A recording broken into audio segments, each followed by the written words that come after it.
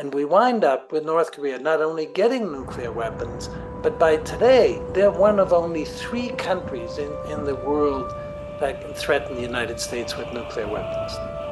Since negotiations on North Korea's nuclear weapons program broke down in 2019, North Korea has largely ignored attempts by the United States and South Korea to resume dialogue. And we've been completely unsuccessful. As one of the few states in the world not party to the Treaty on the Prohibition of Nuclear Weapons, North Korea has continued to develop and test nuclear weapons, going from 0 in 2001 to perhaps 50 weapons 2 decades later. The United States and South Korea stand shoulder to shoulder, both in the face of Pyongyang's provocations and in our refusal to accept a nuclear North Korea.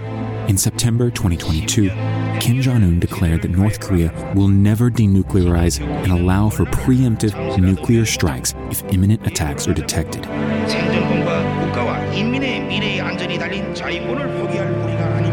How did the U.S. and North Korea reach this point after years of promising negotiations? What can we learn from past negotiations, and how might North Korea's current technical capabilities affect future ones?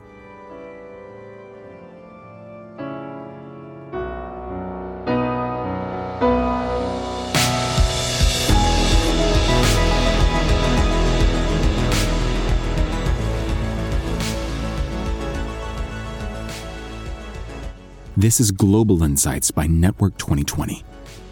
Today, we're joined by Dr. Siegfried S. Hecker, former director of the Los Alamos National Laboratory, professor emeritus of Stanford University, and author of Hinge Points, an inside look at North Korea's nuclear program. Moderating the discussion is Courtney Doggart, president of Network 2020.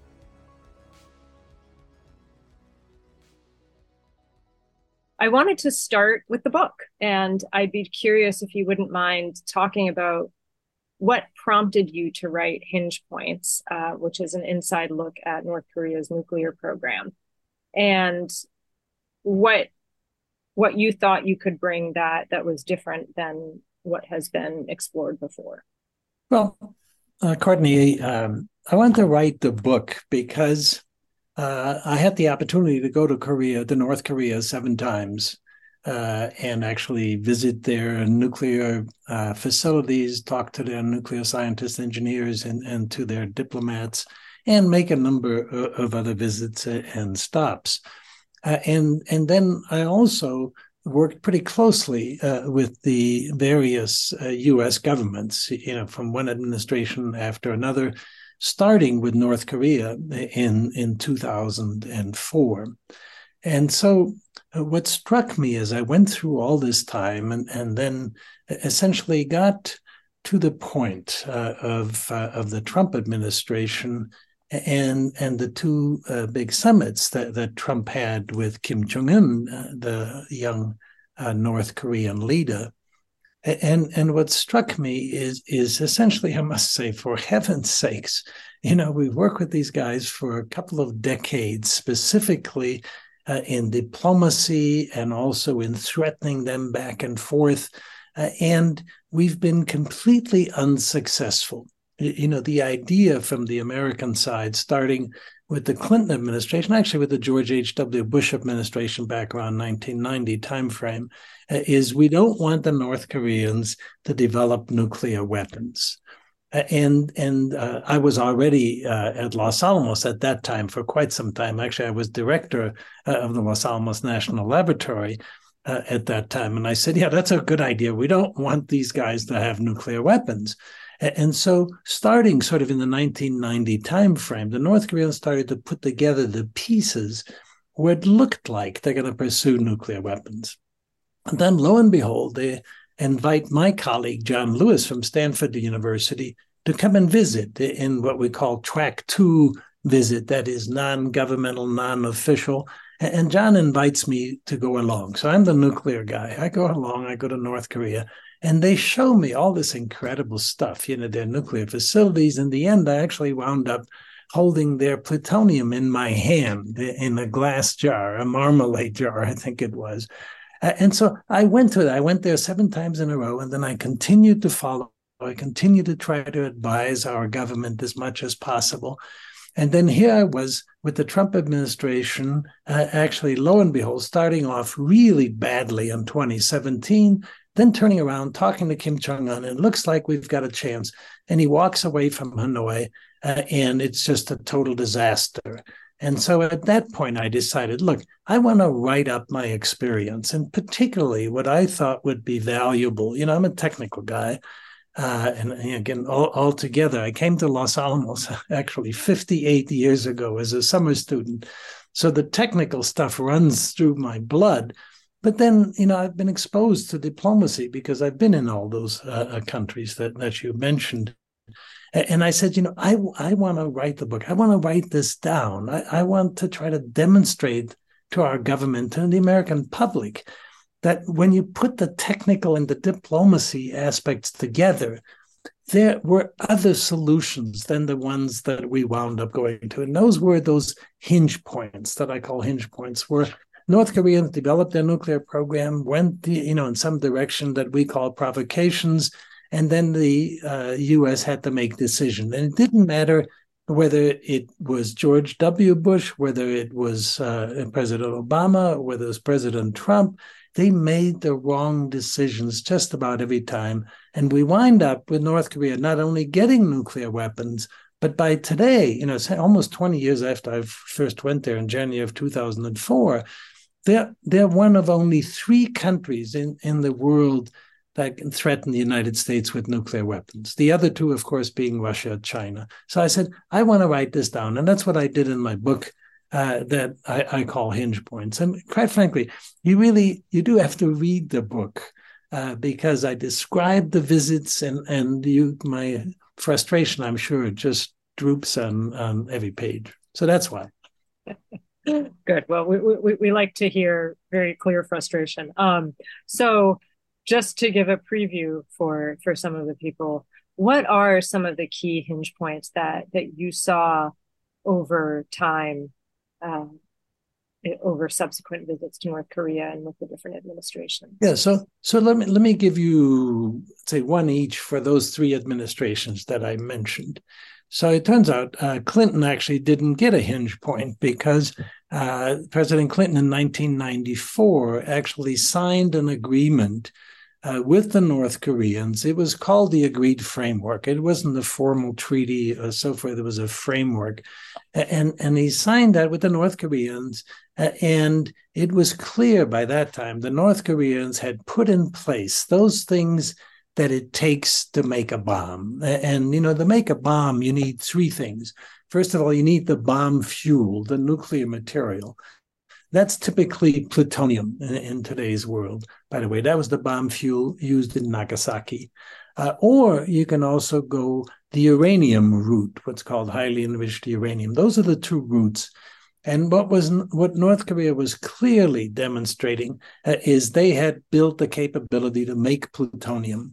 And so the Clinton administration then actually, the initiative came from the North Koreans, and we'll come back to that. In 1990, Kim Il-sung, whom they call the great leader, made the decision he's going to give up on China and Russia, and he's going to try to normalize relations with the United States. So he started that agreement. He died before the agreement actually went into effect.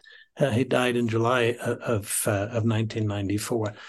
Nevertheless, the Clinton administration had this agreement where North Korea said, okay, we're going to shut down our nuclear plutonium production reactor. We're going to stop that program. And the Clinton administration between 1994 and 2000 followed that with the North Koreans. It wasn't an easy walk because nothing with the North Koreans is easy. And nevertheless, they were moving along. Then in comes the Bush administration. And quite frankly, the sort of hardliners, not just President Bush himself, but people like Dick Cheney and Don Rumsfeld and John Bolton and others. And they thought this whole business of doing any agreement with the North Koreans is a terrible, terrible idea. And they were determined to kill this agreement. And so they killed the agreement. Their excuse that they had was that they saw that the North Koreans were sort of cheating on the side by freezing the plutonium program while trying to start a uranium program. But it turns out Clinton administration knew that. It was in its infancy. It wasn't a terribly big deal at the time. The Bush administration killed that agreed framework, and the North Koreans said, okay, we're out of here. We're going to start these reactors, we're going to extract the plutonium, and we're going to build the bomb. And they did. That was a hinge point. And the poor decision was to break the agreement without really having a plan B in place. And so the Bush administration, vowed that North Korea will never get a nuclear weapon. Well, they got it on George W. Bush's watch and on John Bolton's watch as such. So that was their hinge point. I'll say the other two, I'll just give you very quickly. So President Obama comes in to the office, in January of 2009. And as you know, he famously said, as he reached out to various rogue regimes around the world, to say, I'm going to reach out my hand if you unclench your fist. Well, the North Koreans decided, for many reasons that I describe in the book, they're going to go ahead and launch a rocket. And they did that almost on the same day that, in fact, just a little before President Obama gave his big speech in Prague on April 5th of 2009. And then that was a hinge point. President Obama walked away from the North Koreans, walked away from sort of a resumption of a deal, and the North Koreans just ramped up their program. And then we'll give Trump the credit. So Trump, to his credit, gets together with Kim Jong-un in Singapore and has the right type of agreement, actually. No details. It just lays out to say, hey, look, we're going to normalize relations with the United States. That's what the North Koreans want. For the Americans, you're going to stop this nuclear weapons program. And we're going to take steps along the way of stopping the program. That was Singapore. Then they start to work on the details of that. And both sides just made enormous mistakes. And that is, the North Koreans made the mistake. By that time, Kim Jong-un was doing personal diplomacy with Trump. And so nobody else counted. So he didn't let his people actually do the homework that it takes to put a real agreement in place. And the U.S., for its side, John Bolton was back in the government by that time, and he was determined there was going to be no deal with the North Koreans.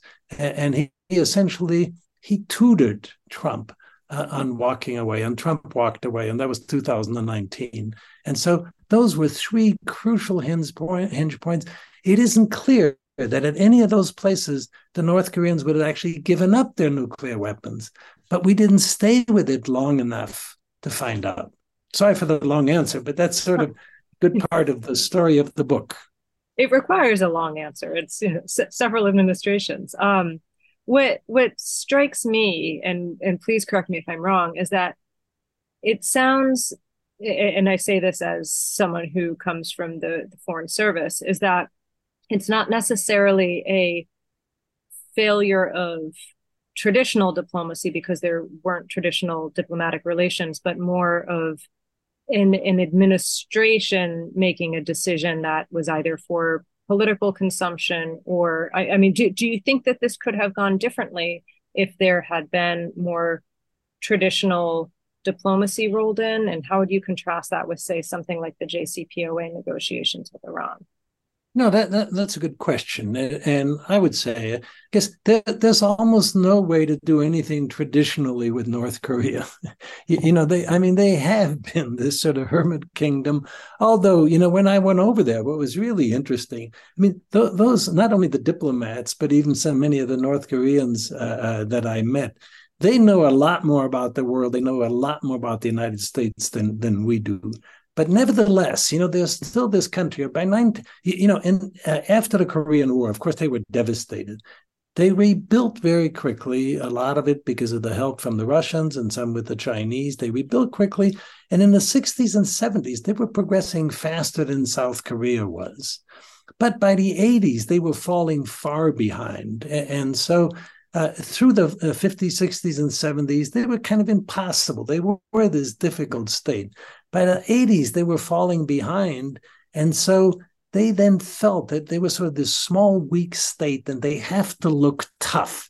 So traditional diplomacy was really, really difficult.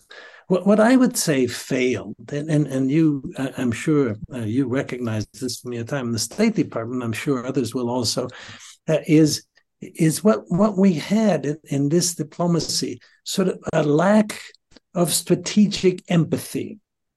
We never looked at our agreements. We never looked at what did the North Koreans really want. We just sort of put our stamp on what we think the North Koreans want and what they're after, without really understanding the country well enough, understanding the people.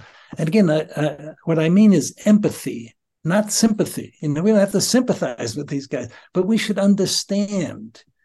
And what I found in the track two world, the unofficial diplomats, or after diplomats retire, then they go back to the track two. We had so many people who really did understand North Korea, but not in the government necessarily. And then the government just time after time made decisions that were they were non-starters with the North Korea. So that's what I think happened.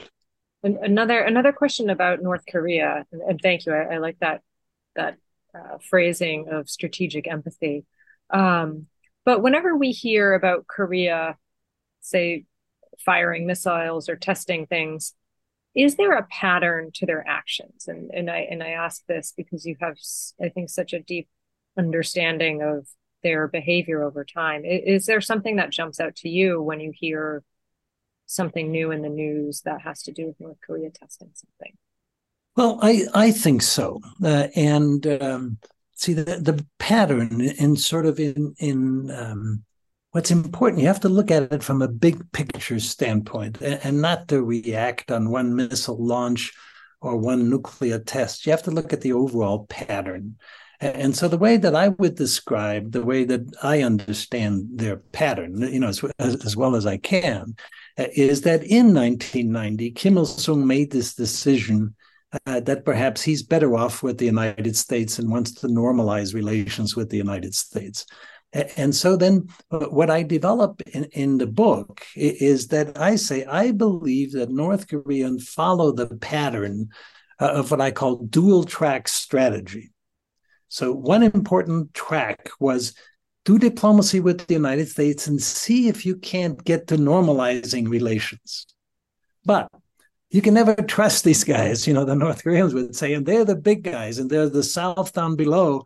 And the combination of the South, the UN forces in South Korea and the US in South Korea are just totally overwhelming. And so we can't appear weak, look weak. And so the pattern was to do this dual track strategy. So go ahead and engage and try to convince the Americans, look, we really do want to make a deal. And so that pattern early on was actually the first nuclear tests. And then when they went back to the longer range nuclear testing, that pattern was to get the United States to get serious, to show them that they actually have capabilities that could threaten the United States. And so that was the pattern. So they would do a rocket launch, they would do a nuclear test, and they'd show me this stuff, early on. And the reason they had me there and they showed me this is they essentially wanted me to go back and say, tell your government, we really do have the bomb and we have the methods, by which we can deliver the bomb. So that was the pattern. And then they would do another nuclear test, or do another rocket test, depending on where they thought they were in the diplomatic process of moving towards normalization with the United States. So they would turn it on, off, and the way that I describe it in the book is to say they never abandoned either of those tracks. They followed the dual track all the way through. But which one had the upper hand sort of depended on both the international situation, mostly the United States, not anywhere near so much South Korea, although certainly that tempered it sometimes or accelerated it at other times. So it was mostly the United States that they would pay attention to as to whether they would try a bit more in diplomacy or they shoot off another missile. And now in the last few years, they had, apparently made the decision. I had always thought it was enough for the North Koreans to be able to reach South Korea. Even with just those 15,000, rocket tubes they have with conventional weapons up above the DMZ, I mean, that would just obliterate much of Seoul. That's a deterrent. We don't want them to go there. Then once they develop the nukes, and they do have the nukes to reach South Korea, I mean, that's a deterrent. We have 200-some thousand Americans living in South Korea. We've got 28,000 military forces in South Korea. But they apparently, in their own minds, decided they had to be able to threaten the mainland United States before the Americans would really get serious about diplomacy. And so that's then the pattern that sort of led to them going, first of all, to intermediate range rockets, then to ICBM rockets, and then just recently to solid fuel rockets. That's an interesting. Okay, let me just, I'll just add one more thing, but I'm not going to get to that till later. That pattern has now changed in the past year to year and a half. That is seeking accommodation and normalization with the United. It's changed. I have a follow-up question on that point. You mentioned that for whatever reason, the North Koreans felt that they needed to be able to threaten mainland U.S. in order to be taken seriously diplomatically. Were they right? Oh, how do we know? In the U.S., I mean, the one thing you have in the U.S. is this broad political spectrum. And there are a whole bunch of people, they'll say, yeah, we're not going to trade, San Francisco for Seoul. And so you're right, unless they can threaten San Francisco, Washington, or New York City, we're not going to come and help South Korea out, for example. I do not believe that. I do not believe that. They deterred us, but they really believed that they had to have the full force capabilities, and they continued to work in that direction. But let me just give you the bottom line as we are right now in terms of their nuclear developments. Mm-hmm. So they don't have all that much plutonium. They actually have made quite a bit of highly enriched uranium, maybe enough of those two for 50 or 60 nuclear weapons. Well, it turns out that's a lot. And their nuclear weapons in their missiles, the nuclear bombs, warheads mounted in the missiles, in my opinion, can today reach all of South Korea and most of Japan. And so that is an incredible threat. They have developed the rockets that can reach the United States, but they still, in my opinion, have not yet demonstrated that they can marry the warheads, make it small enough, put it on the rocket, and have the rocket actually go the normal trajectory to reach the United States. So far, all of their long-range rockets have been high but close rather than low and far. But what we've learned with the North Koreans, you give them enough time, eventually they're going to get there. That's a great jumping off point for next question. I'd love for you to just explain a little bit about your assessment of their technical capabilities. And, I think a lot may have been made of other countries' assistance, perhaps, when they're developing weapons. And I'd love to hear your thoughts on how much they've done, quote unquote, in-house and how much they've relied on other countries. And I did hear you reference in one of your talks the horrendous European black market, and was wondering if you could expand on that as well. Yeah, so let me, again, you're asking big questions, and particularly when they get a university professor, they give long answers. Let's see, the reasonably short answer is that nobody gave the North Koreans nuclear weapons. Okay, that's what a lot of people think. So either the Russians or the Chinese must have given them nuclear weapons, or essentially given them all the capabilities to build nuclear weapons. The answer to that is not true.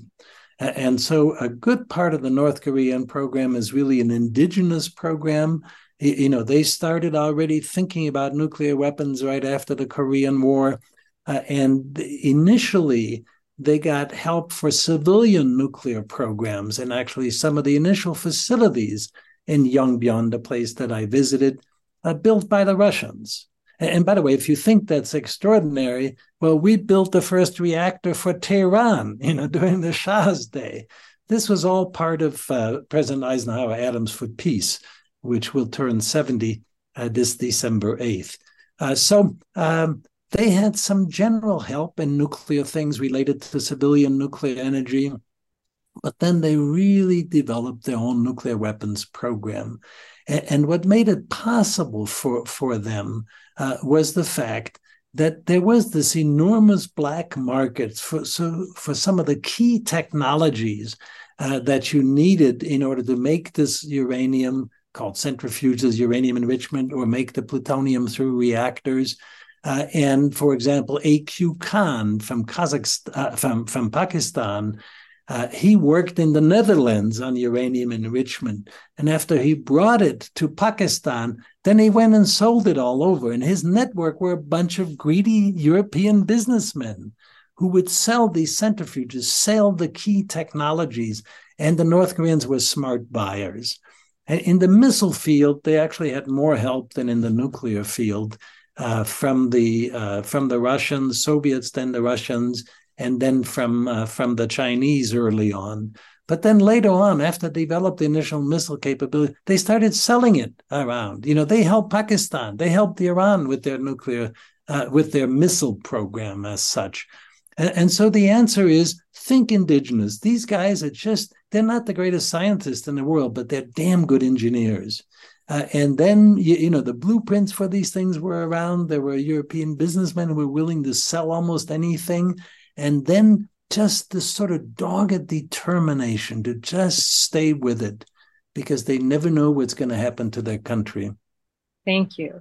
When you're looking at the universe of nuclear armed countries, what alarms you the most? So, Courtney, that's changed dramatically during my time. I mentioned 1965, in Los Alamos, essentially as a kid. It was also just for humanitarian things. It's interesting. It was my honeymoon also. So I've been in this business for a long, long time. And so, the first 20 years or so at Los Alamos, it was Soviet Union. It was Soviet Union, Soviet Union, Soviet Union. And then the Soviet Union fell apart. And then it was Russia. And not that we're going to be hit by their missiles, but their plutonium, their highly enriched uranium. Their missiles would be sold, be stolen, go to terrorist organizations or other countries. That was the threat. And so that died, but the Soviet and then the Russian missile, that died down, significantly. So I really breathed a sigh of relief in the 1990s. Then in the 2000s, I could see Russia sort of coming back. And by 2014, when they annexed Crimea, I said, boy, this is not good. And then February 24th of 2022, when they invaded Ukraine. So the answer to your question today, it's Putin and it's Russia. So my concern is, though even, remarkably, we have not had nuclear weapon used in warfare since Hiroshima and Nagasaki in 1945. That's a remarkable accomplishment. But today we worry about Putin, and he's sort of destroyed all of the rest of what I call the global nuclear order, making sure that other countries don't build nuclear weapons, making sure that terrorists don't get the nuclear materials, don't attack nuclear power plants the way he has, taking over the Ukrainian ones. So it's really Russia. China was really not much of a problem, in the nuclear world for many, many years. But they've now decided they're going to go ahead and build up their arsenal. They still don't represent, a major nuclear threat to the United States, but they're going to be able to defend themselves. Then, if you don't focus on the United States alone, so I would say Russia is the biggest concern. North Korea is the next concern. And if you're not focused on the United States alone, it's India, Pakistan. I've been both India and Pakistan, and that's just an absolute nightmare to me. And then, of course, traipsing along in the back, but they don't have nuclear weapons yet, is Iran, because that's such a volatile region of the world. And certainly, you don't need nuclear weapons, in Iran or in the Gulf or in any place else. So those are the concerns. a lot of them.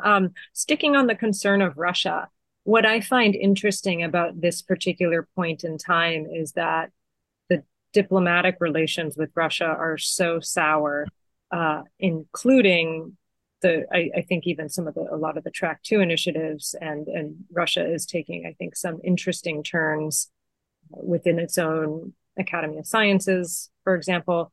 And so my question to you is, trying to come full circle with this marrying of technical expertise with diplomacy, how would you advise, say, the Biden administration to approach Russia on any sort of nuclear type negotiations, or what do you do in the absence of this kind of back and forth between diplomat and or Yep. technical expertise? So, over the years, we've had a lot of technical interchange and also, of course, diplomacy, with the Russians. And for the most part, that's really helped us to sort of overcome, many of the really great difficulties. And just to give you an example, I mean, I've been in Russia 57 times. Okay, not since COVID, and I wouldn't go now. There's just no way. When they arrest the Wall Street, Journal reporter, this is not a good time to go to Russia. So the bad news right now is at the top. The relations are so bad. And how in the world, could we get in bed with a guy who had this unprovoked invasion of Ukraine and continues to kill people there, essentially every day? So something has to happen on the top to sort of break that. During that time, could one still do some, big time nuclear negotiations? I think the answer has to be yes, even though, I mean, we can't stand Putin, don't like what he's doing, but for heaven's sakes, we can't allow all the nuclear agreements to just lapse. And so I would say, yes, we sort of, hold our nose and get back and try to negotiate at least those things. But the things below, the good news is in my opinion, and in addition to this, the Hinge Point books, actually a few years ago, I published a 1,000-page book on U.S.-Russia relations, and particularly on the scientific collaboration between the Russians and the American scientists. I was the editor. I didn't write 1,000 pages.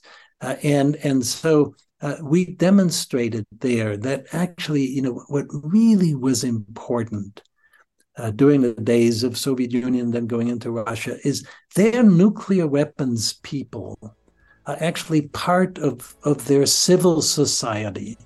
I mean, they're the ones I would trust essentially all the way to my grave. And again, having been there 57 times, I've been in their homes, I've been every place. And so that's our hope, is we're ready to, again, engage. A lot of the diplomats would be ready to engage. But right now, aside from the really big issues like do we extend the New START treaty, the rest is pretty difficult, because each time you turn a page, you get back to Ukraine, and what they're doing in Ukraine is just outrageous. Thank you for joining us today on Global Insights.